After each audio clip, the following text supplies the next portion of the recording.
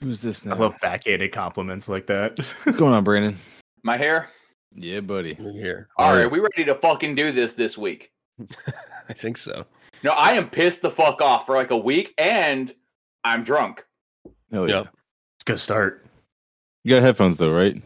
Am I not using them? Okay, no, you are. But I get you didn't No, even like touch your ears. You're just like, what? I just can't tell No, because you have a black shirt and you're. Like I just got off recording from the other show, and honest to fucking Christ, I have like I could monologue for fucking 20 minutes this fucking week. Oh yeah, nice. Good. I'm going to finish changing my guitar strings. I'll let Brandon take over tonight. Yeah, this will be fun. Yeah, dude, I've been hassling Bilbo's wagons here that we need to fucking do something in town because Yeah, we do. I've decided I'm not even a Marxist anymore, dude. I guess I'm an anarchist now because I don't care about anything but violence. Yeah, I mean, what's your general thing? Like, I mean, are you just pissed at the general, very outward and very accepted among even the nominal mainstream right, the far right turn, just the open embracing of fascism, like real fast? Is that the thing that's got you just riled? Like, or is it something else in general? Like, No, like very specifically, just that railroad workers fucking wanted sick days, and it was unacceptable to the point where Joe Biden had to like fucking intervene, and the entire Democratic Party was like went full like. I felt like the term "mask off" got abused a little bit during Trump because he just always said what everyone was always thinking. But I feel like this was a true mask off moment where the Democratic Party does not give a fuck about anyone. And I mean, I'm not mad about this specifically, but even a lot of my friends who were like, "No, get out and vote. Voting's important." Blah blah blah. I've talked to them in the past week, and they're like, "Yeah, you might have been right." Yeah. I mean, my point on this is, and I feel like we're all shooting our wad a little bit early in terms of starting before the actual recording, but like, yeah, fuck it, we can. Or Mike can just cut it in because I mean, fuck it, we had a cold open on one of these before. Yeah, like he's good like that. But like my whole fucking take on that, and it's like essentially saying what you're saying, Brandon, is that like there, at least in my lifetime, in terms of when I've been actually like politically like aware, there hasn't been nearly as many like stark examples of just the state telling you that they're on the side of the capitalists and not on the side of workers. Like it's in very explicit terms. And like, I think I threw it in your guys' Discord. Like this is just the perfect validation of like Lenin's theory on the bourgeois state and what it actually means and what it actually does. It's not of by and for the people. It's of by and for the bourgeoisie. Right. And it's very clear cut when you look at, we're going to split these things into two different bills, right? One, we know we're going to pass, with 80 to 15 or whatever it was bipartisan. We're going to impose these terms upon them. And then in a separate bill, we're going to, throw in this sick leave, which, honestly obfuscates a lot of the important shit that the railway workers rejected the original deal to begin with for, right? But it's very clear that like there's collusion in Congress to separate these things into two bills. And you know what?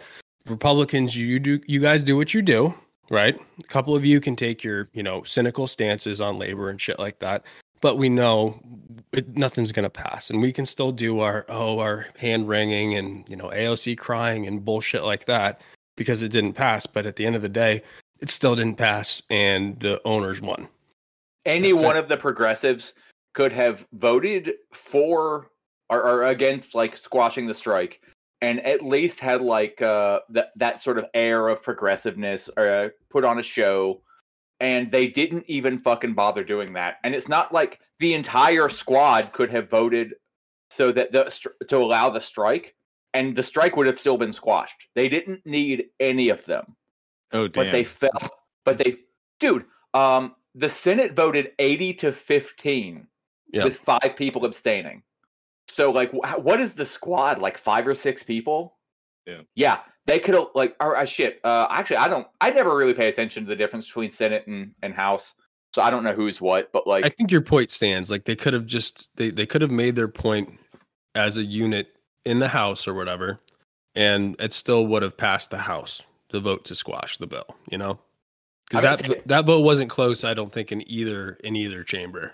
To his credit, the only person that I saw that you would expect to vote against, or I forget how to phrase like for or against it, but like voted to allow the strike was Bernie. And that actually surprised me a little bit. I kind of expected him to fall in line, but I guess he's old and ornery enough that he don't give a fuck anymore. But like one person out of that you would expect out of like, let's say a dozen that you could have reasonably expected to allow workers to strike under their own free will. Plus, like, I don't know if this is confirmed, but what's his name? Red Lycan posted something earlier where it was showing like what the repercussions for them going on strike were. Did you see that? Any of you? Mm-mm. Going on strike against the bill, up to a month in jail. I don't know the fines for any of these things. Like instigating a strike, up to a month in jail. Providing financial aid for any striking workers if there is a strike, up to 6 months in jail. Damn. So they're really going fucking... hardest. Yeah. Yeah, they mean it. Like, so like, tell me what there is to not be livid about this. Like, a bunch of motherfuckers said all we want is sick days, and they laughed and said no. Like, they made a carve out in the original bill that made like any contract workers under the federal government got sick days except for rail workers. When rail workers said they wanted to be included, they told them to go fuck themselves. We'll do it live. Fuck it. Do it live. I'll write it and we'll do it live. Fucking thing sucks. Right. It's a live show for this week. And by the live show, I mean the fucking tanky shock jock news hour for the week. The conglomeration of leftist podcasts. So this week we got myself, Mike, he, him, and Ward, he, him from the Turn Leftist podcast. We got Nick, he, him, and Steve, he, him from the Intervention podcast. And we got Brandon, he, him from the Cars and Comrades podcast. How you guys doing? What's going on? I've had better weeks. Yeah, I could tell, bud. Yeah. England won today, so that made me a little happier. Hey, nice. Who'd they beat? Senegal. Oh, poor Senegal. That Can't catch a break. That feels too much like a metaphor, and I don't like it. Yeah. So what do you say, guys? We devote the first half to the rail strike and then the second half to Kanye bullshit? What if we just devote the first 90% to the rail strike, and then Kanye can go fuck himself? Yeah, we can do that too. Well, I actually we'll would see how it goes. I wouldn't mind if any of you guys are up for it at some point this week. I would watch that entire 3-hour stream again and then just react to it and then make content out of that. Segment it into like hour-long chunks and release it for like, I don't know, even just a Patreon, because dude, there is so much gold. Like, He was is on for fucking 3 so hours? incredibly cringe. It's fucking insane. Dude, and it's never not entertaining, even just for the value of like feeling good. Like, I feel so much better about what we are doing right here and now as far as our level of professionalism, because oh my god, these guys, for the money they're making and the amount of views they're getting, like, they are shit at what they do, you guys. Like, I gotta tell you. But I mean, I want to hand it to you, Brandon. Take it away with the rail strike, because I know you are fired up and you want to just get into it, so let's do that. Yeah, I am pissed the fuck off like you have never seen me on this fucking show before, because I don't remember the last time I was this fucking angry. And I fucked up, because yesterday I was pissed off. And then today I started like going or digging around online for like some extra stuff for my notes. And when I started seeing like the headlines and the way that this was being portrayed, I wanted to fucking like go to fucking CNN and throw up on all the fucking anchors and shit. Like, every fucking headline is like, for anybody who somehow doesn't know what's going on, Joe Brandon and all of everyone in the fucking Dems, Republicans, Senate, House, everybody voted to crush the railroad workers' strike. They were effectively just asking for sick days, and what they instead got was told to go fuck themselves. Every fucking headline that you come across in like regular media presents it the same way. It's a victory. Crisis narrowly averted. That was the theme across the board, was crisis narrowly averted. I'm sorry, what fucking crisis was averted? The crisis that maybe like fucking Capital was going to have to pay like 0.5% of their fucking profits to their workers that they didn't originally intend to? No, get fucked. Okay, I'm going to read you a quote. It is so fucking gross. American consumers can rest assured that they will have an exceptional shopping experience this holiday season with the threat of a railroad strike averted. Sarah Gilmore, Director of Government Affairs at the Retail Industry Leaders Association. Sarah Gilmore, from the bottom of my heart, I can't say what I was about to say because I don't have to get it be careful, Brandon. No, I hope that you get the Irish Republican Army treatment. That's I mean, Gilmore's an appropriate name, right? what's that? Yeah, I said Gilmore's an appropriate name for that, I believe. These fucking ghouls, dude. Like, it's sure I get not caring about anyone but yourself, I guess, but like to just No, be that framing, Brandon, is like worse than any propaganda you could even pitch me that some other country is being sold. Like if you told me that in like, I don't know, some country in the Middle East that has a one-party dictatorship that has all these social programs we could only wish we have, and the state controls the news and they tell them, some really horrible shit and they spin something. It's like, yeah, that sounds way worse to me. Like just to say, like, look, we crushed these workers, but spin it as, hey, don't worry, you can still get all your shopping done. Don't worry, spend all your fucking money, max out those credit cards, you little piggies. Like, I could probably go buy a fucking newspaper right now and see page 1, Iran protests. Page 2, oh, Chinese protests because COVID, blah, blah, blah. Page 3, like, thank God we are going to get to have a normal Christmas because railroad workers can go fuck themselves. But that kind of shit is just so critical to preventing, working class, whatever strata you may be, working class solidarity in the imperial core, right? Because, you're not talking at all about how much. I mean, one of these railroads is owned, and at least in part, substantial part, by Warren Buffett, right? But that doesn't come up at all. So there's no fucking discussion on that. It's just, hey, for, the average middle class person, like the holidays are still on, that's all it is. And, my mom, like I was talking about some of my family and they're like, explain like what's going on as you see it, and no conception of that just from like seeing what was coming on from the news, no conception of the way that like we would see it from a working class perspective, even though they're working class, What are they like? Is because I haven't watched any of the news framing of this. Like all I've seen the mainstream news talking about is fucking Kanye. But are they just saying that the railroad workers are being greedy, and then like average people are believing that? Like even liberals? Is that what's going on there? That's my sense of it. Yeah. Oh, it's crazy. I haven't dug into it too hard. I haven't seen much that really made it seem like they were being greedy.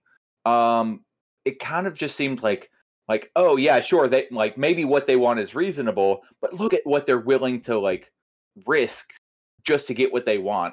Mm-hmm. The risk, like the implication being that like they're willing to shut down the entire economy. But the framing is 100% of the time that the workers are willing to sacrifice the entire Christmas economy just to get what they want, which is, sick leave. And there's never the framing that like the bosses are refusing to sacrifice a small iota of their profits so that workers can have sick leave. Yeah. Because like, I don't know how far back you guys have been following the railroad strike. I kind of feel OG because I remember when it like Nixon's first started happening well before there was ever a declaration of a strike. And I've been following it ever since. And never has there been any sense that what they wanted was greedy. It was that like these workers are on call a ridiculous amount of the fucking time. They work intense fucking hours. And I don't have any like concrete confirmation of this, but someone I know has told me that there has been an excess number of incidents in rail yards up to and including derailments. Now, there was a hint that maybe it was on purpose because they're trying to get what they want, but the bigger picture appears to be that like they are working people tired and understaffed. Mm-hmm. So you have people who are working long hours, understaffed, underpaid. They can't even really take sick days off. I've heard accounts of it's not that they just even wanted paid sick days. It's that they were punished for taking days off, period. Yeah. Yeah. I was going to say, I think just the idea that it's just sick leave or whatever that came up in that bill actually obfuscates a lot of the other things that they were asking for in terms of why the original deal that, quote, Biden brokered or whatever it is, but like 60% of the union work, the union organizations from the railroad perspective, they, rejected this brokered deal, right? So the vote is to essentially impose this deal without risk of strike. And just to say that it's like medical leave was like the only point of contention in terms of what they put into the other bill actually obfuscates the fact that there's a lot of other issues at play here as well. It's not just that, to your point, Brandon, It's like, it sounds like a dumb question. And I feel like, like I'm not even a Marxist anymore for even having to ask it. But it's like, how hard is it for them to just hire more of these workers? Like, is it really just a problem that they don't have enough of these guys that they can't afford to give them some That's days the- off. no one wants to work anymore. Yeah, I mean, it's probably similar to my industry, which isn't railroad, but railroad's tied into it. But they just don't pay people enough. It's fucking obvious. Like, I was hearing that the money is really good though, that they're making like six figures, and that they just want to be able to also take a day off with that like job that is admittedly grueling, but yeah, I mean, maybe that's being misrepresented too, because of course it's the media that I'm hearing that from. Sorry, Brandon, what's up? No, you're good. I don't know concretely whether this is accurate, but in terms of them making six figures, I could see that being possible because I have heard talk of them having to work over 100 hours a week. Oh, okay. I mean, it's Yeah, the same in my interrupted Steve. industry. Sorry, Steve. No, it's no problem. If you work in my company, if you work tons of overtime, you can earn a shitload of money, but you have no life, and you're working, like Brandon said, 100 hours a week. It's ridiculous, and we have like 100 openings at one of our plants that we haven't been able to fill, and it's because they're not willing to pay people enough to go and work. But again, they have the excuse, like Brandon said, nobody wants to work anymore. It's just bullshit. But I mean, we have like weekly calls where our transportation people are like, if this happens, like to your earlier point, everything's going to shut down. We're going to be finished. Meanwhile, like 90% of what we do is on trucks. So yeah, like Capital's just saying that this is going to grind the country to a halt when, and do everything to avert a strike and not support workers. But that's what the bourgeoisie people that I work with complain about every day. I mean, I'm fine with the economy coming to a fucking halt over no shit. days, like well-deserved sick days. I'm all for it. Wildcat strike, motherfuckers, let's do it. Yeah. Dude, Which interesting. No, go ahead, Brandon. Go hungry if it means that a strike gets to fucking work. I don't give a fuck. So that was actually going to be my question before we started recording was maybe Nick, you would know, or Steve, like, since you guys I think have talked more about some labor struggles, or actually Brandon, you guys do it a lot as well. But what would be the side strike? Because what's going on, Rooting for Lenin? I think that might be in. I'm not sure. So I think we had talked on a couple of episodes about like other ways that people were able to strike in solidarity with the railroad workers, since it's illegal for them to do it. That you could make the strike happen if you use people who aren't railroad workers themselves. I don't know if anybody has any ideas as to how that would work, but I don't know. Let me know. And then Steve, you had something before I popped in. No, if anybody has an answer to your question, then I'll say my point. Yeah, I'm not sure, but what I was just going to say is it's interesting because I used to live in the Netherlands, and there's a plant in Holland that's about to go on strike, and they're going on strike because they want something with their wage tied to inflation, and they're going to go on strike. And I don't know if it's the same here, and Brandon, you may know, or Nick may know. If they go on strike, the union pays them. As long as they're paid up members of the union pays them. But the government is effectively supporting them because they want workers to have something that protects them against inflation, which is, refreshing and surprising. At least that's how it was explained to me by one of my friends. But it's just, it's crazy how different it is here. And, Holland's still a capitalist country, but I think they look after people a little bit better. But if they go on... Oh, go ahead. No, I was just, would the union pay workers if they go on strike here? In general, I know a lot of unions have strike funds. Yeah. Now, how that's used, I don't know. The union that I have been working on getting into, we haven't gone on strike in like something like 80 years. So there are when we almost went on strike last year when I was trying to join, and there was a lot of stuff that people were just confused about because it's not really come up in a long time. For us specifically, I don't understand. I think that, okay, well, I will say currently, I believe as the new bill that just passed was worded, I don't think that they're allowed to use union funds to support any workers that go on strike if it's a wildcat. Yeah. And to be clear, I haven't heard anything concrete, but there is a lot of talk of wildcats. Yeah. Yeah. And I think the main thing that we have to contend with in the U.S. with respect to that question is, one, that the socialist and communist presence within labor unions in the U.S. has been neutered since the McCarthy era and beyond, right? So, and most of these major unions are essentially, functionally in bed with the Democratic Party in terms of the leadership and the bureaucracy, right? So, I mean, I can't speak categorically to, the specific unions representing the railway workers in this sense, but I just know for a fact that a lot of the or a lot of the, unions in general are just part of the democratic apparatus at some level, So like, even if even if like they didn't have like this legislation in place, would the union administration aspects actually be in support of going against the Democratic Party? Because that's just how it is right now, because like they're kind of part of the establishment at some level, Just because like something you said reminded me of it. Do remember, everyone, that like this is not a union that is being crushed or wanted to go on strike. This is like a dozen unions. Right. It's just all like directly related to each other. Yeah. I don't know who knows what, so I'm gonna that was like one. That was one framing I did see from like the media that was like a bit disingenuous. It was like trying to say that like or like purposely saying that like the unions agreed to the contract, like the union leaders, like 8 out of the 12 union leaders agreed to the contract, even though like over 70,000 workers voted against it. Like they chose that framing purposefully. Okay, let's to go back a little bit further. Let's be abundantly clear that when the last agreement was reached, what actually happened was no agreement was reached. The workers were fucking lied to, like straight up fucking lied to.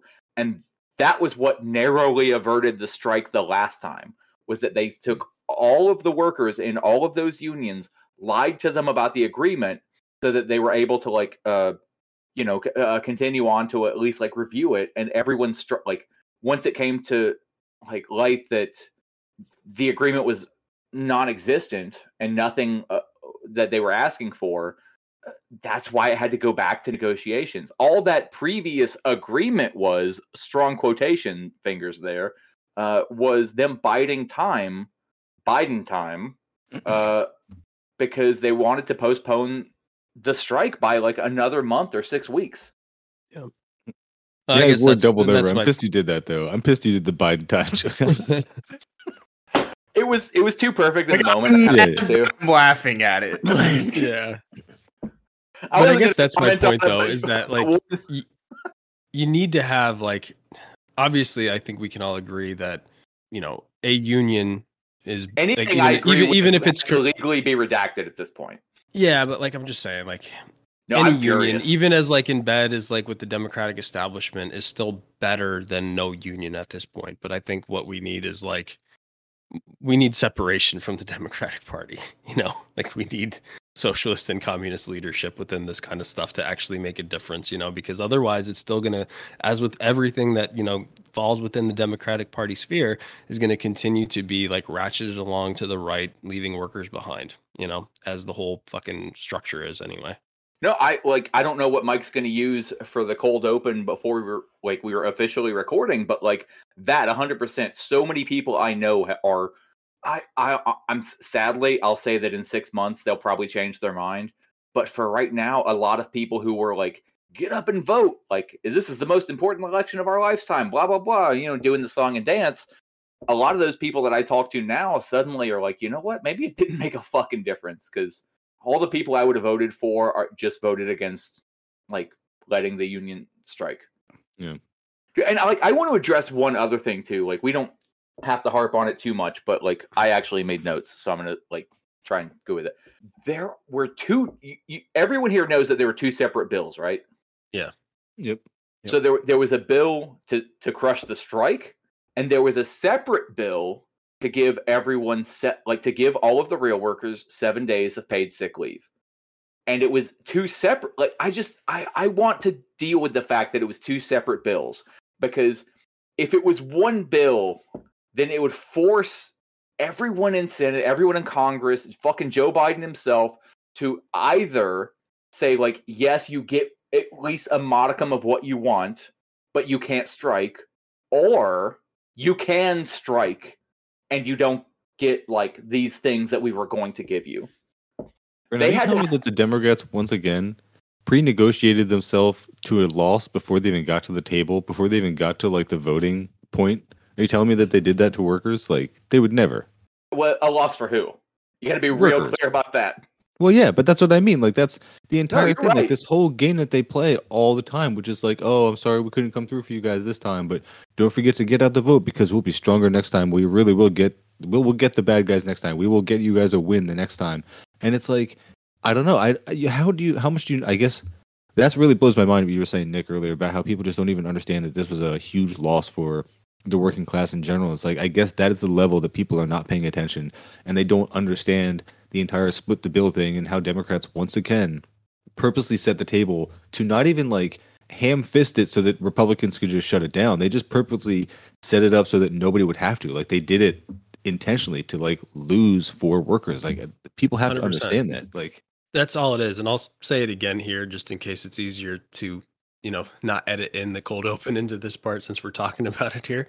But like, again, there's just no clear example of, what we say all the time is that there's really only one party and it's the party of capital, right? And it's clearly collusion on the side of both parties to get together to say, hey, look, this is how this is going to go down, right? We're going to bipartisanly vote to stop any potential strike from happening, right?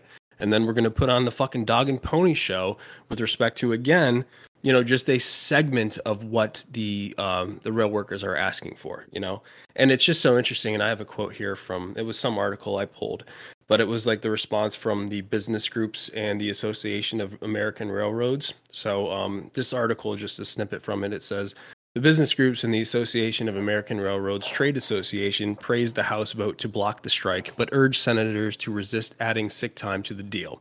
Quote, unless Congress wants to become the de facto endgame for future negotiations, any effort to put its thumb on the bargaining scale to artificially advantage either party or otherwise obstruct a swift resolution would be wholly irresponsible, quote, end quote, said Ian Jeffries, head of the AAR.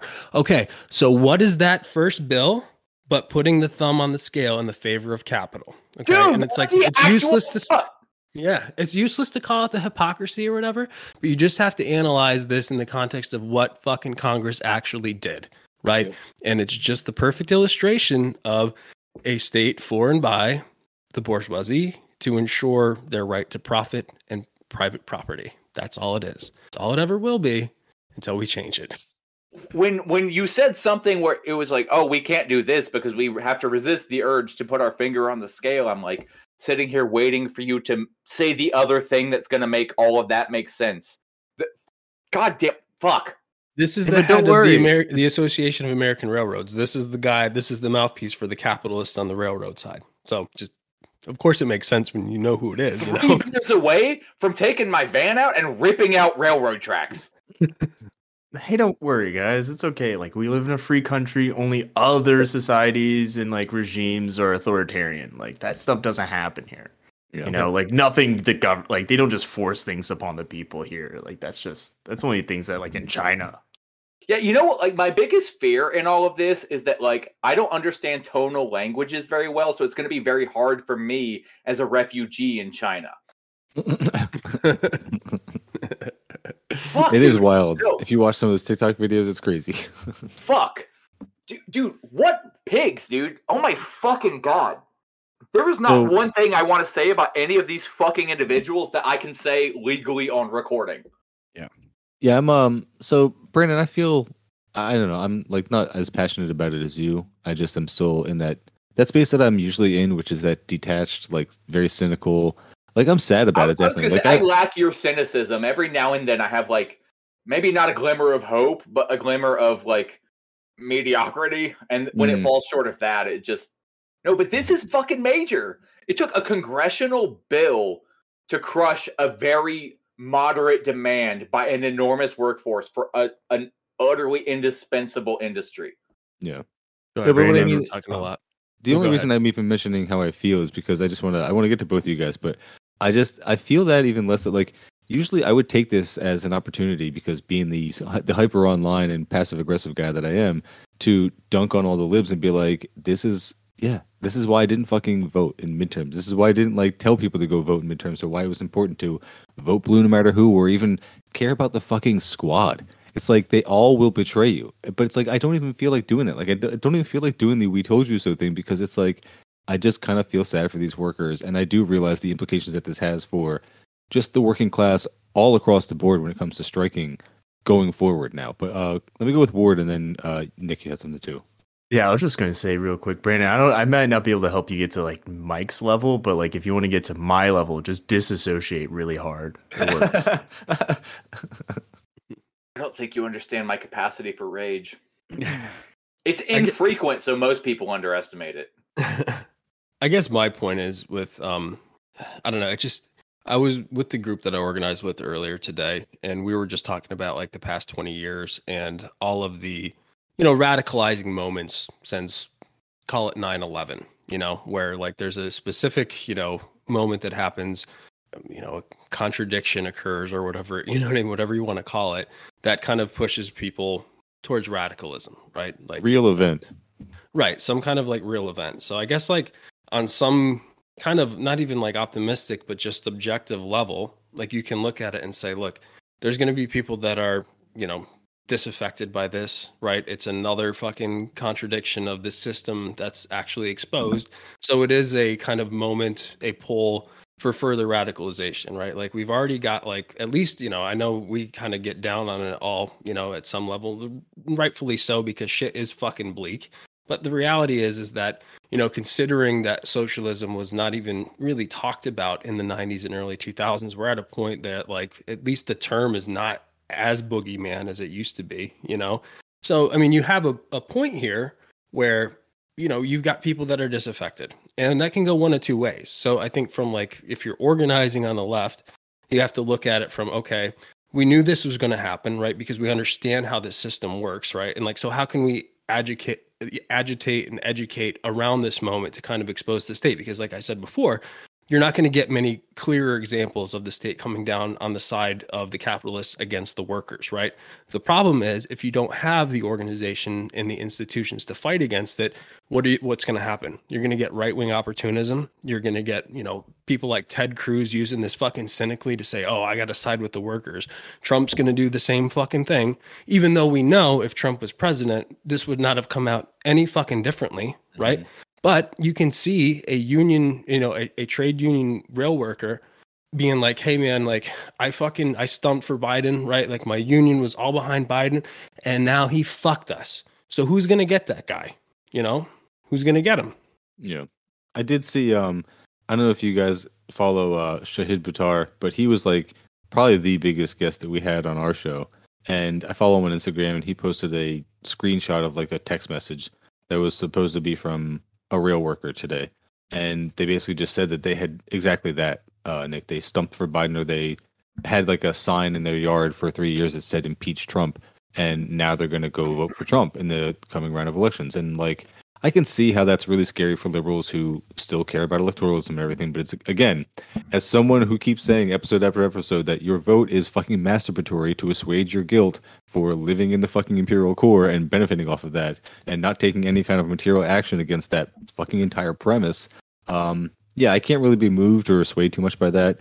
But I do think it's definitely fun to troll some liberals with, because this is the whole thing we're doing, right? It's like, because we are in the position that we're in, where we have consistent, positions, and we poke fun and we point out the hypocrisy of the liberals as well as the conservatives, we are basically making like a list of grievances week after week that we can point to and say, like, look, this is why we're not getting out the fucking vote for Joe Biden in 2024 or any of the other fucking Democrats, even if it's the fucking squad, and you can claim that they're not like the fucking bought and paid for establishment Democrats or whatever distinction that you're making among the different fucking bourgeois politicians that none of which serve you. It's like we will be able to point back to all of this and say, this is why. Go back to right after the midterms, as soon as they started fucking you, and they immediately abandoned everything they promised, the fucking weed, the fucking student loans, the fucking railroad strikes, like everything that they promised you just went right out the window. What you got, Brandon? Guado grifters.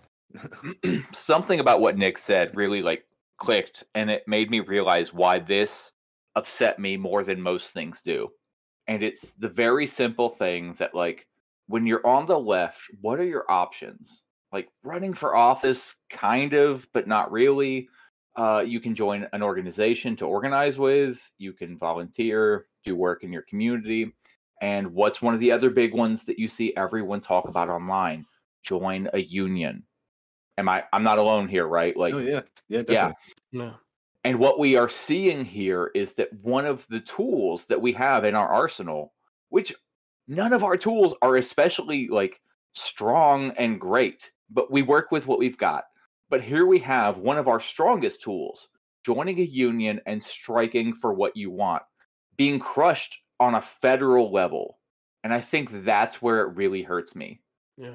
Like because what is more fascist than taking one of the few outlets that you have to respond to right-wing extremism, to capitalism, to fascism, than, joining a union, going on strike, like demanding, showing your power as a worker. And here is the federal government saying, like, we really don't give a fuck. You can't do that. You're right about your level of power. You're wrong about your autonomy. So, like, yeah, like that's where it hurts me. Like, I don't remember exactly what you said, Nick, that like clicked with me, but that's it. Like, one of the big tools in our arsenal, if they don't go on strike now, then the federal government has said, like, no, that is no longer a tool in your arsenal. And if the federal government gets to say what the tools are in our arsenal, we have no power, period. But there's literally no other way that this fucking goes, is there? There's no other way. It didn't have to happen this year, but eventually, with the tendency for capital to accumulate with the state fully in its hands, this happens. This is what happens. This is the inevitable. And I don't want to get like too like deterministic with shit, but like people make choices, and when capital drives the choices, these are the choices that are made. These are the decisions that are made based on that incentive and that governing structure. So eventually this was going to happen. And so now the question is, what do we do about it? And maybe not, shit like this is going to continue to fucking happen. That's just how it goes. Maybe other people don't feel this way, but to me personally, this feels like a straight up declaration of class war. Yeah. I'm like this far from having to call my mom and be like, hey mom, this is the last time we talk while I'm outside jail. So I really do wonder sometimes, and that's something I wonder about, like any of these events. And I mentioned it before when you said something, Nick, about a real event, and 9/11 is one that gets called a real event. And by real event, I'm referring to like, this is like a Marxist thing that I barely understand myself, and I'm getting it from other podcasts I listen to who have just now recently started to talk about Lacanian analysis of things, and talking about the difference between the spectacle and the real.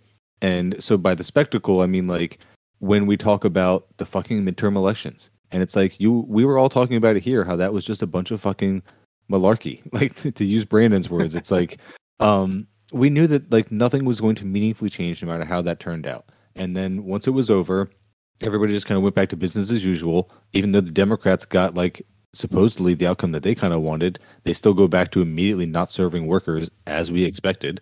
So that was very much spectacle. I can't fucking believe how quick they went that direction. Yeah, dude. What did this take? Like 3 weeks? Yeah. 3 weeks, and like we don't need the voters anymore. Go fuck yourself. Call us again in 2 years. Sorry to interrupt you. Like, no, it's fine. But contrast that to like, whereas you mentioned, Nick, 9/11. And that's something that I think everyone can point to immediately as the most real event in their lifetimes, because immediately everyone's lives was changed around the entire world because of like the actions of these few people. And whatever the auspices behind that, whoever put them up to it, however big the organization was behind that, or however small it was, it doesn't matter. That was a very real event because that changed things. And that wasn't just, as much as we were watching it on TV and as much as we experienced it that way, it was something that was materially and changed everyone's lives in a very material way.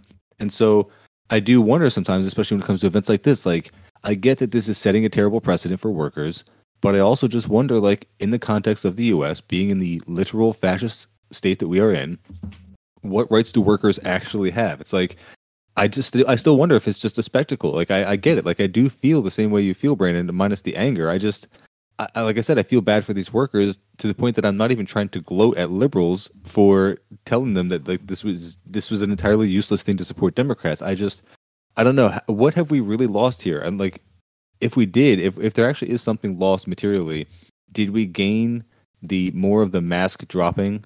Are we getting more liberals onto our side and getting more militant? Hopefully, because I also wonder that too, because that feels more like online spectacle to me. Like the fact that liberals maybe I don't know, maybe some more will join the SRA, maybe a few more will take up target shooting or buy a plate carrier or something. But I don't know. Like, I don't know if we're gonna see like Black Lives Matters level protests in 2020. Like, I don't know. It makes let's me go, sad, but I think you're right.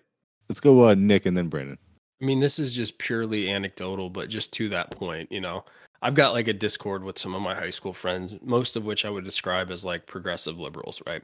And I've been like talking to them about shit, like just trying to frame things in different ways for a long time, and they're getting closer and closer to try to move them to socialism. And I'm probably insufferable at points, but this railroad stuff came out. I'm glad I'm not the only one doing this to my high school friends, by the way. Thank you. Yeah. Fuck yeah. Yes, I mean, you guys are the specter praxis, of communism, isn't it? It's haunting them. It's praxis, isn't it? But like, I just kind of came out and I put a post about like this railroad stuff and my thoughts on it. And I just ended with, are you guys fucking socialists yet? Because we're running out of time. And a couple of them were like, yeah, I think we are now. This is insane. And I was like, great. So like, I mean, that's just like purely anecdotal, but to that point, I think it can provide this kind of, like I said, it's a radicalizing moment, provided that people are hearing something other than like fucking Fox News or Alex Jones or something like that, That rules. I'm normally pretty calm. I take an approach as though like most people don't like to just be bombarded with, politics that they are not familiar with. It takes like easing them into it. It's a slow process. And for the last week, I've just been like, are you listening to me? Yeah. Like, I literally went from trying to be calm to like, see, this is what you get. You vote and you hope for the fucking best, and you get Joe Biden telling everyone to go fuck themselves. And I'm genuinely surprised at how many people have been like, okay, I'm listening. Tell me more. And I don't know what more to tell them, because honestly, at this point, like, if I sort of like indulge Mike's, Lacanian approach to like the spectacle versus the real, dude, I don't know what's spectacle and what's real anymore. Like at this point, I just want violence. Like violence entirely directed upwards. Yeah. Oh my God, there are thousands of people who are not going to learn a lesson from voting, but are going to learn a valuable lesson and just add in like a redacted sound here because I can't say anything that would be appropriate, but like, oh my fucking God, there is no grass is not enough. Ward, I wanted to see real quick. Did you want to do any quick hits? Because you put a little article in chat there, and the headline was just men in unions make 1.3 million more in their lifetime than men not in unions, which I think is an amazing statistic. But I wanted to see, did you have anything from that article that you wanted to talk about? Because I wanted to try and segue into our other segment for the night. Not really. I just thought it was like some good like factual evidence. Is a recently published paper with Cornell University. Like kind of slid under the news. Not a lot of people heard about it. But I wanted to bring it up, especially when Brandon was saying, like, join a fucking union. Yeah. And so, like, if you want to see some material benefit of joining a union, 1.3 million more in your lifetime. I mean, that's pretty fucking significant, right? Yeah. Okay. Not to, like, keep being that guy. My union application is processing. It should be finished, like, literally any week now. My union fucking sucks dicks. I would be better off. Like, I'm better off being in that union than not, but they argue for better wages and better benefits. And we still somehow manage to consistently get committed to like 60, 70, and 80-hour work weeks. So don't just join a union and then start working towards being like important in the union and make friends with all your fucking coworkers and convince all your coworkers that the bosses don't actually care about you and radicalize those motherfuckers.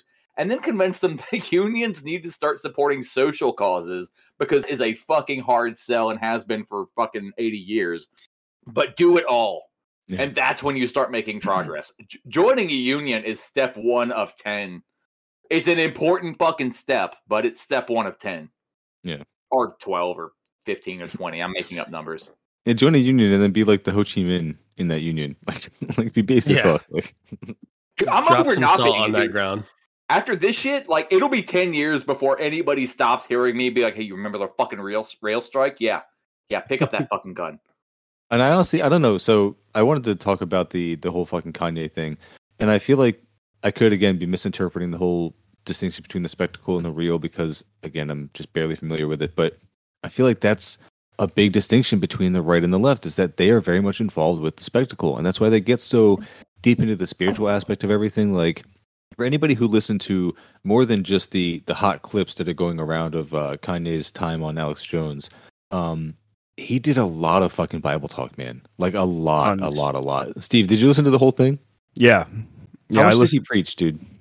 It's like 80%. But I mean, the really scary thing about it, I think, that again gets looked over because everybody just sees a headline: Kanye praised Hitler, right? And that's all they see, and they're just like, "Well, Kanye's crazy," or "Yeah, he's crazy." So, but I mean, like he's just associating now with like this Ali Alexander, Nick Fuentes, and they're all Christian fascists, right? Yeah.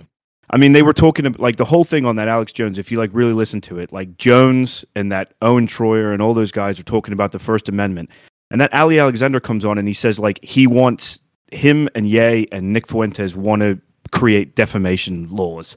So like they don't want free speech. They don't give a shit. Like, and so they all it was all like Bible preaching because these guys are Christian fascists. It's crazy shit, man. Like, yeah, I was saying in the group chat earlier, like. If we wanted to be a shittier show, like we just ran out of things to say, like luckily that will never happen because I will never fucking run out of shit to say. I don't know about you guys, but like I will do this forever. But like he would just read scripture. He was just pulling out his phone and fucking reading verses.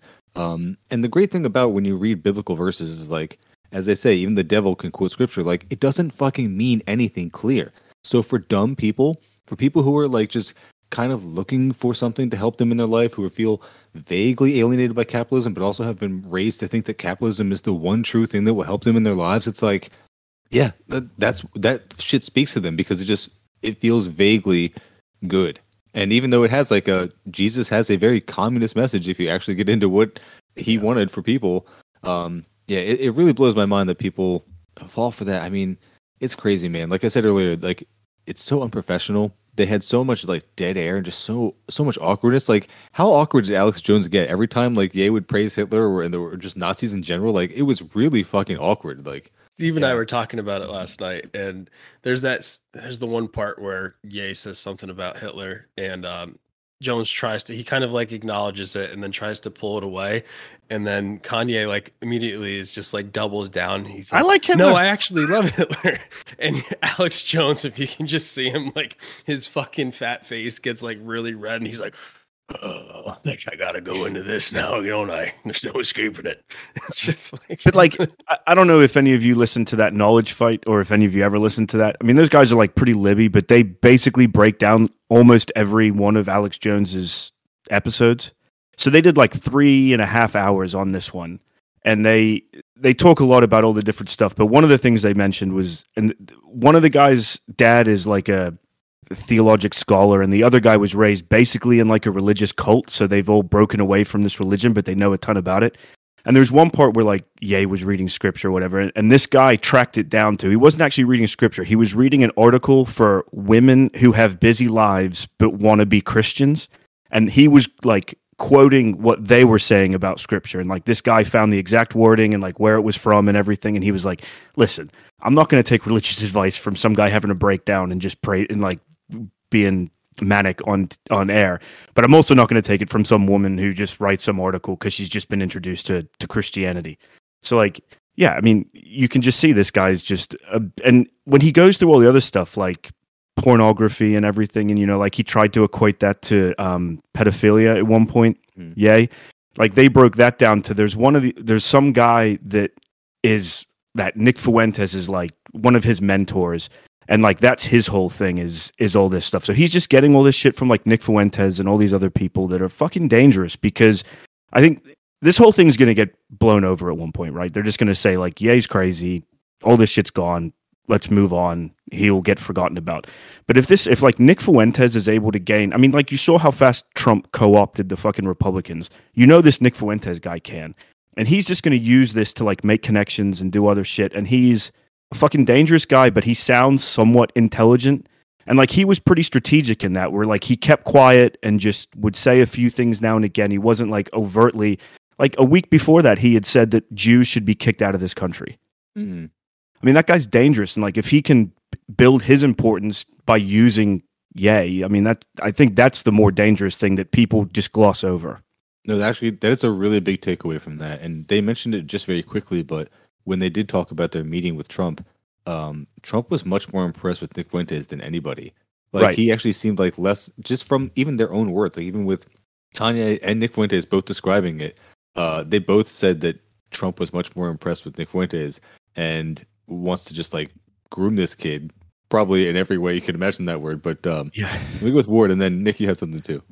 Yeah, real quick, like, because like I didn't watch it. I'm just getting like most of my information through you guys and like some other things that I saw before hopping on here. But like, you can see Nick Fuentes the whole time, just like huge shit-eating grin on his face, Yeah. staring at Ye lovingly, because he knew that he doesn't have the political weight to be able to go on that show and say all those things, but to be able to hear Kanye say it for him is perfect. And he was excited for it. Well, and that's the big problem, just to like kind of remove it from the spectacle of Kanye, which I mean, it does matter because Kanye does have such a big platform and he is going to be co-opted and used to get these other people's messages out. But like what it amounts to is that, you know, this is something that is amid a rising tide of anti-Semitism, right? Which is, I mean, that's just objectively happening. I mean, you can see it. It is affiliated with Kanye in some instances where it's like you see billboards where it's like Kanye's right about the Jews. You've got fucking Nazis like doing banner drops on bridges and shit like that. But it's not just around Kanye. And it's not something, again, that just springs out of nowhere, right? This is all related to fucking QAnon rising and stuff like that. And really at the root of it, what it comes down to is that these people that buy into this shit have justifiable grievances with the system, but they don't have a fucking analysis of capitalism, what it means, right? So what it comes down to is Nazi shit. It's the same Nazi shit that came out of the fucking Third Reich, right? It's the Judeo-Bolshevik bankers, you know, the lizard people and shit like that. And it's all the same stuff. And it's like the stuff that we see, you know, we talked about earlier about like union organizing and the opportunity to, you know, actually like get people that are radicalized and get them to see the fucking truth. But the fact of the matter is our job is so difficult is because it's so much easier to say, oh, it's the fucking Jews, right? Mm-hmm. Just like fucking Hitler did. It's the stab in the back. It's the Jews. It's all these fucking scapegoats that fail to actually take into account the realities of the system that we fucking live in, right? And just, this is where it goes every fucking time. So go ahead, Ward. Sorry. No, you're absolutely correct. And no, I was just going to tie on to that. It's just like, yeah, it's so easy for right wingers and so simple of a rhetoric to be able to know this minority group is your problem. Mm-hmm. And it's evidenced clearly in the rise of anti-Semitism, but like it's across the board. All like hate crimes across the board against all minority groups are at some of the highest they've been. And they just keep going up.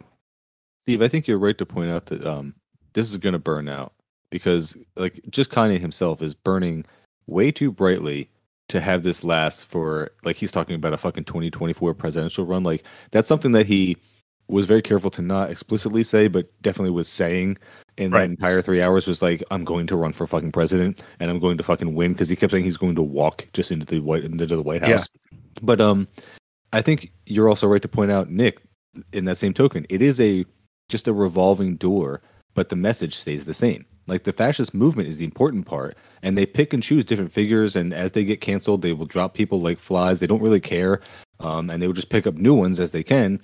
And you know, when another famous person stops taking their medication and they start like going down the rabbit hole online, yeah, then they might get sucked into it too, and then they will get canceled eventually and lose their career as well. But we've seen this enough times to know the pattern. But again, the fascist movement doesn't go away. And that was actually one of my biggest takeaways from this entire thing. I listened to about an hour 45 of it so far. And I really would, like I said, like to listen with anybody anyone else who's interested and react to the whole thing and dissect it, because it is just time after time they stumble upon class consciousness over and over and over again. And kind of even at one point said, he's like, we're all being thrown to the wolves. We're all being left to die by capitalism. He fucking named capitalism. And then they still have to go back to fucking Jews. Like, they don't understand. Like, and then they still will blame leftists. They blame literal Marxists. And then they say the problem is fucking capitalism. I'm like, these people are quite delusional. And I'm sorry, like, that's my biggest takeaway. Like, I'm sorry, but like, you guys on the right, you're dumb. Like, you're very dumb people. Like, and and then my apology to liberals is like, they could still kill you. Like, they could be dumb and still win because they bought a whole bunch of guns and they just don't care that they're wrong anymore. And I'm sorry, but like, liberals have to start realizing that we need to lock these guys up like yesterday if you want America to continue to exist. Like, this is getting real fucking dire real fast. But what you got, Nick? No, and just to kind of piggyback off of that, and also to try to tie it back into my earlier point about why it's just, you can't just reduce it down to about yay, right? Because that's what liberals do, right? It's like, you know, and there's no coming back from coming out. You say you love Hitler and love Nazis, and fucking rightfully so. Like, right? Like, I don't fucking care. Once you say you're a Nazi and you like Nazis, you're not human to me anymore. So whatever. Like, I don't really fucking care what happens to you, I guess, to put it extremely lightly, you know. In the mind. But to the point, yeah, exactly, in the shaft. But like, to the point of the movement goes on and the movement adapts and fucking deals with that, and they take advantage of it, is you've already got folks like fucking Steven Crowder, and I'm sure Matt Walsh will come out and be like, look, I'm going to be reasonable here, right?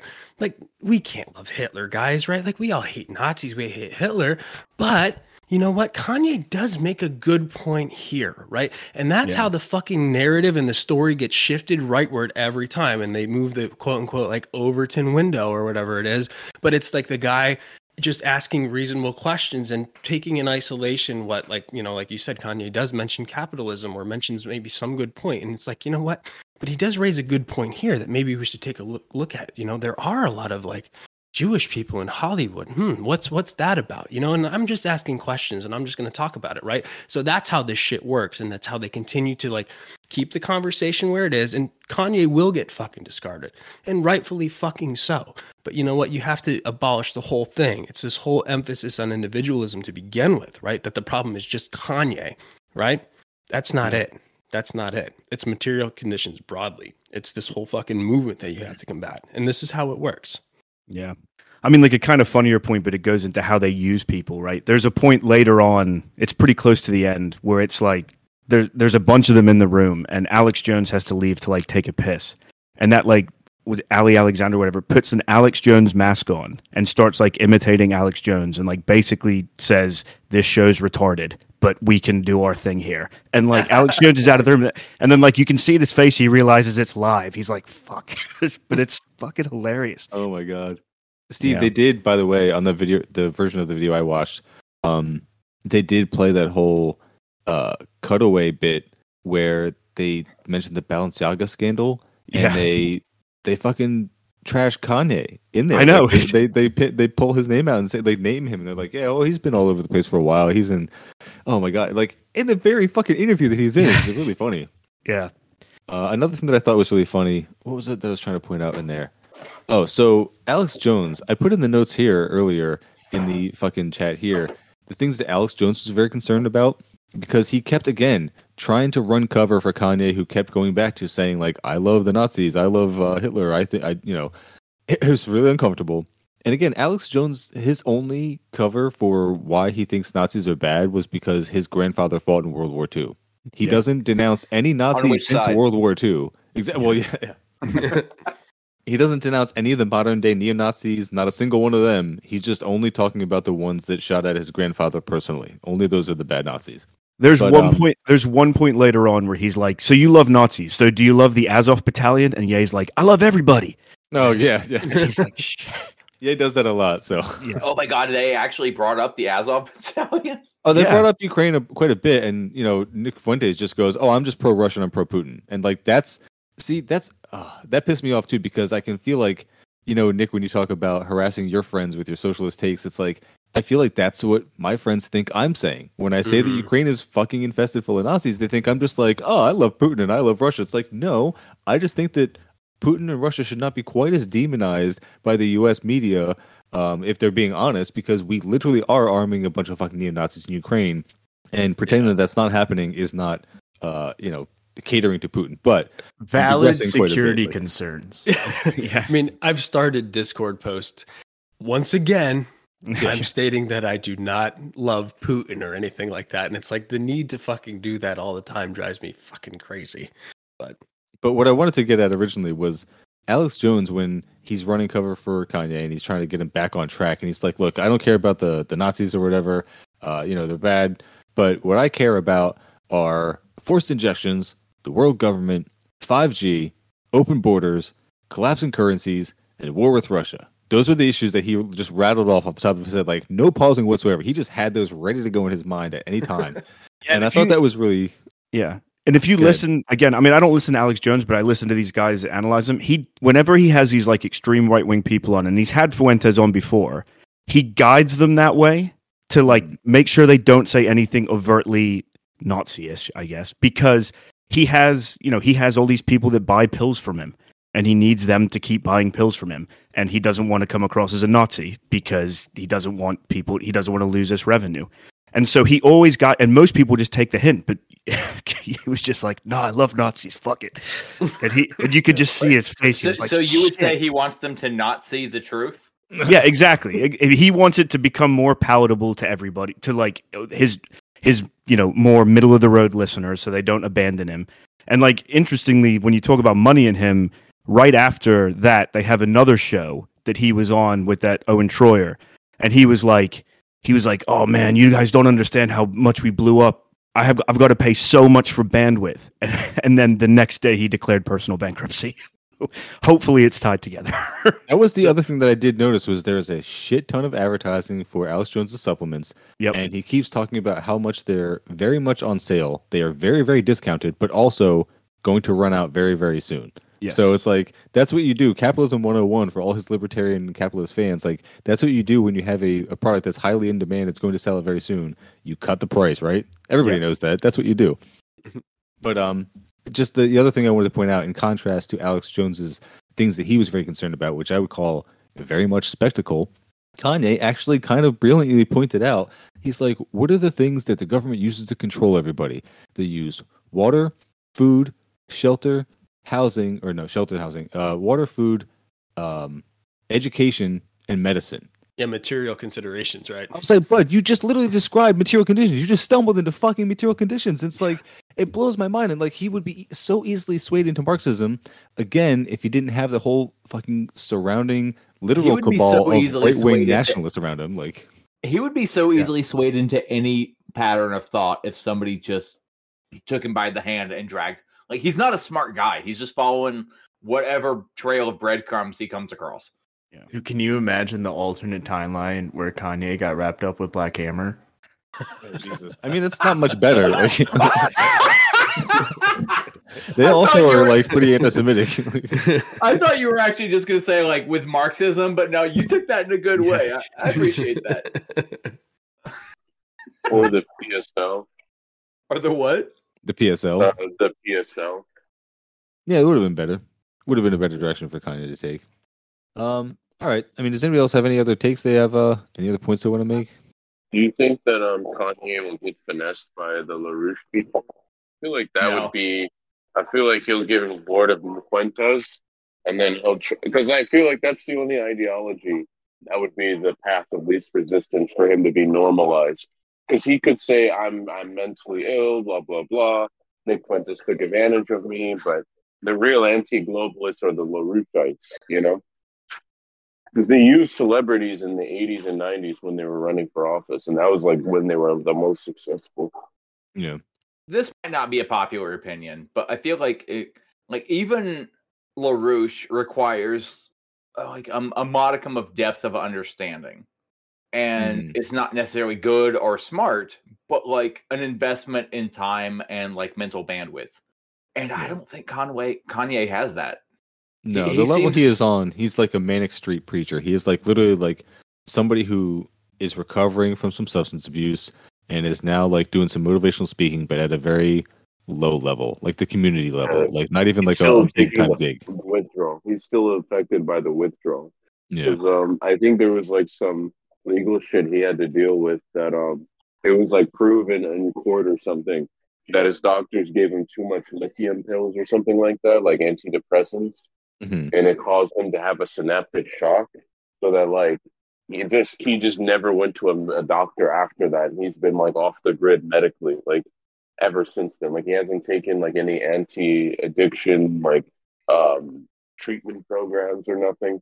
Right. And I swear to he is on something like now.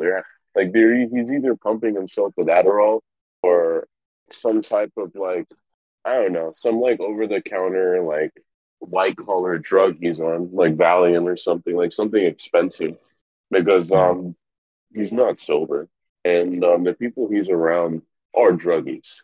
All his celebrity friends. Would you have Brandon? And he's like, yeah. So like, not to say something too questionable here, because I am 110% not defending Kanye, but I am bipolar. I make no secret of that. I'm very upfront and open with it, and it fucks my whole life up constantly. I'm not going to say that anything that Kanye is saying necessarily, like, his line of reasoning makes sense to me. I will say that, like, there's a certain thought pattern that you, like, I have personally learned to recognize. And, like, I thankfully, fucking thank God or whoever, have never gone down some sort of weird, like, I'm pro Adolf Hitler fucking shit. But you just get off on this weird tangent. Like, it's hard to explain to somebody who is not ever experienced those symptoms, because I've genuinely had, like, a partner just sobbing next to me because I was trying to explain to her that she was not real and that I was going to leave the house to deal with my own problems that also were not real, which I can't make sense of. Mm. And when I say leave the house, I mean out of the window of a second-story apartment. Mm. So when somebody is completely, like, unhinged and saying things that don't make sense, I would almost argue that I don't know if I think that he is actually into Hitler, but I would also argue that I don't think it matters, because advocating an ideology that is completely detrimental and fucked. But I do think it is worth saying that, like, yeah, his thought like, when I see him talking, like, the train of thought makes sense to me as a diagnosed crazy person, to not to be too dismissive of my diagnoses and shit. Yeah. What's up, Mike? I was just going to say, like, I feel like there's a couple things that I wasn't making quite explicit enough, because there's a lot of things I don't say when I'm recording because it feels like I'm repeating myself too much, and I never know if it's, like, worth saying again. But, like, yeah, it's really not a surprise that people in the U.S. tend towards the fascists when conditions alienate them, whether they're working class or whether they're a celebrity who has a career downturn and a mental health downturn. You know what I mean? Like, the mental health outcomes like that Kanye is having, that happens to a lot of people. And some of them are working class like us and they take a fascist direction. And some of them are billionaires and they take a fascist fucking direction. And again, that's just not surprising when you just stomp class analysis out of everyone and you demonize communism more than anything else. And, like, you fucking low key make Hitler seem like a cool guy because he's always, like, the subject of History Channel documentaries and everything. It's like, we kind of understand, I think, implicitly the weird reverence that the U.S. has for the Nazis, and, like, just the way that they portray them as, like, these snappy dressers and everything. So that's always just there. It's always there in the undercurrent. And yeah, again, I can't emphasize enough that, like, I'm not defending Kanye. I just want to say that, like, personally, like, as someone who probably has a pretty comparable mental illness diagnosis, I actually, like, I watch his train of thought, and the way it just, like pinballs from one thing to another makes sense to me. The Nazi thing, not so much. Like, but I don't know. Like, I'm not quite sympathetic, but almost, because, the dude's a nut. He needs help. Like, I'm saying this all as someone who is in treatment. Yeah, I mean, and the thing is if you remember, like, way back in 2006, 7, 8, 9. Like, if you remember, I feel like he is literally the Tila Tequila, but the thing is, Tila Tequila had less access to the media and less clout and less money and less positioning on the mainstream media. And, like, Tila Tequila, like, 1 minute she was talking about, like, the Illuminati, and she took advantage of her wife. Isn't she a flat earther? Yes. But she went Nazi. I'm talking about No, I'm talking about the first season of her period of just being a rabid conspiracy theorist. So she had the Fulgur Coffee Company. Yeah. Her wife, the woman she married, had a big share in that company, and she was a heiress. And when she died of diabetes, she basically said the Illuminati did it, and she started going down rabbit hole to rabbit hole, and then within 4 years, you see her with Richard Spencer at the National Policy Institute. Wow. And then after that, like even the people that were, I don't want to be like bigoted, but like people memed the shit out of her because people, what people would call on the internet schizo posting, and they'd find that shit entertaining. And then when they see her at National Policy Institute, it's like, oh, you're like actually a fascist. And then she lost her entire community after that. And I feel like that's what's going to happen with Kanye. But the thing is, he has enough fans that even if he loses 99% of them, there's still going to be hundreds of thousands of people that take his shit seriously. And Tila Tequila, she had a couple 100,000 people daily going to her website. And if you take 99% of that, that's a couple thousand. Like, she has a YouTube channel that gets like 900 views, 1,000 views per video. Where Kanye, that's 40, 50 million. What's 1% of that? That's 4 million. So he's going to be the size of like Jake Paul in terms of attendance, in terms of attention, and he's still going to be famous. He's still going to have that legion. And what's scary is that there's still going to be a minority of them that go. I mean, again, I don't want to be bigoted or like ableist when I say this, but go full schizoid and do like even crazier shit because. Take 1% of that 4 million, that's 400,000. Like, even numerically speaking, he's going to radicalize someone to do something crazy. Yeah. That's the last thing I wanted to say before was in addition to this not being surprising that people with problems default to the far right in this fucking fascist country, it also just explains why free speech, again, is fucking bad. At the risk of repeating myself once again, free speech is bad because even if Kanye is saying all this shit for all the wrong reasons because he doesn't know what he's talking about and he's like mentally ill, he's going through some problems, like not all opinions are equal. And that's when you have all these people on the far right who are like, oh, the left is intolerant of our opinions, the left is intolerant of our speech. Like that's the other thing that Alex Jones said over and over again was our free speech. And the thing is, because you're fucking objectively wrong and you're saying hate speech. Yeah, free speech isn't even real. Like, be a pro-Palestine professor in any part of the United States, you'll lose your job if you have any connection to BDS. But if you're a person talking about you're going to go DEFCON 5 on, a certain group, ethno-religious group of people get mad. But when you point out the Nakba, the ethnic cleansing of Palestinians out of Israel, they compare you to whatever, It's like... we got to wrap it up. Brandon, you had something, I wanted to see what you had before we do, though. You had something that you were raising your hand for? No, it wasn't terribly important. Just... Okay. If somebody died because of diabetes and they blamed it on the Illuminati, that kind of makes sense to me because, like, in a weird way, right? Like, right, like, not to defend the idea of the Illuminati, but like when you realize that like powerful people control the price of insulin and shit like that, but you have no material understanding of the world around you, so you blame everything on the Illuminati. They're not the Illuminati. They're just a bunch of fucking trust fund kids who fucking went to the right fraternities and now they run Eli Lilly. Like, it's really not that mysterious, you fucking idiots. It's like, all right. It's all right out there in front of you. It's all right out there. All right, let's wrap it up before we keep running long. Yeah. All of conspiracy theories are just like dialectical materialism filtered through like fantasy and sci-fi. Yeah. All right. Let's do it again next week. Thank you again, gentlemen. Yep. Thanks, guys. Had a blast. Take care, everybody. Great night. Take care. Bye.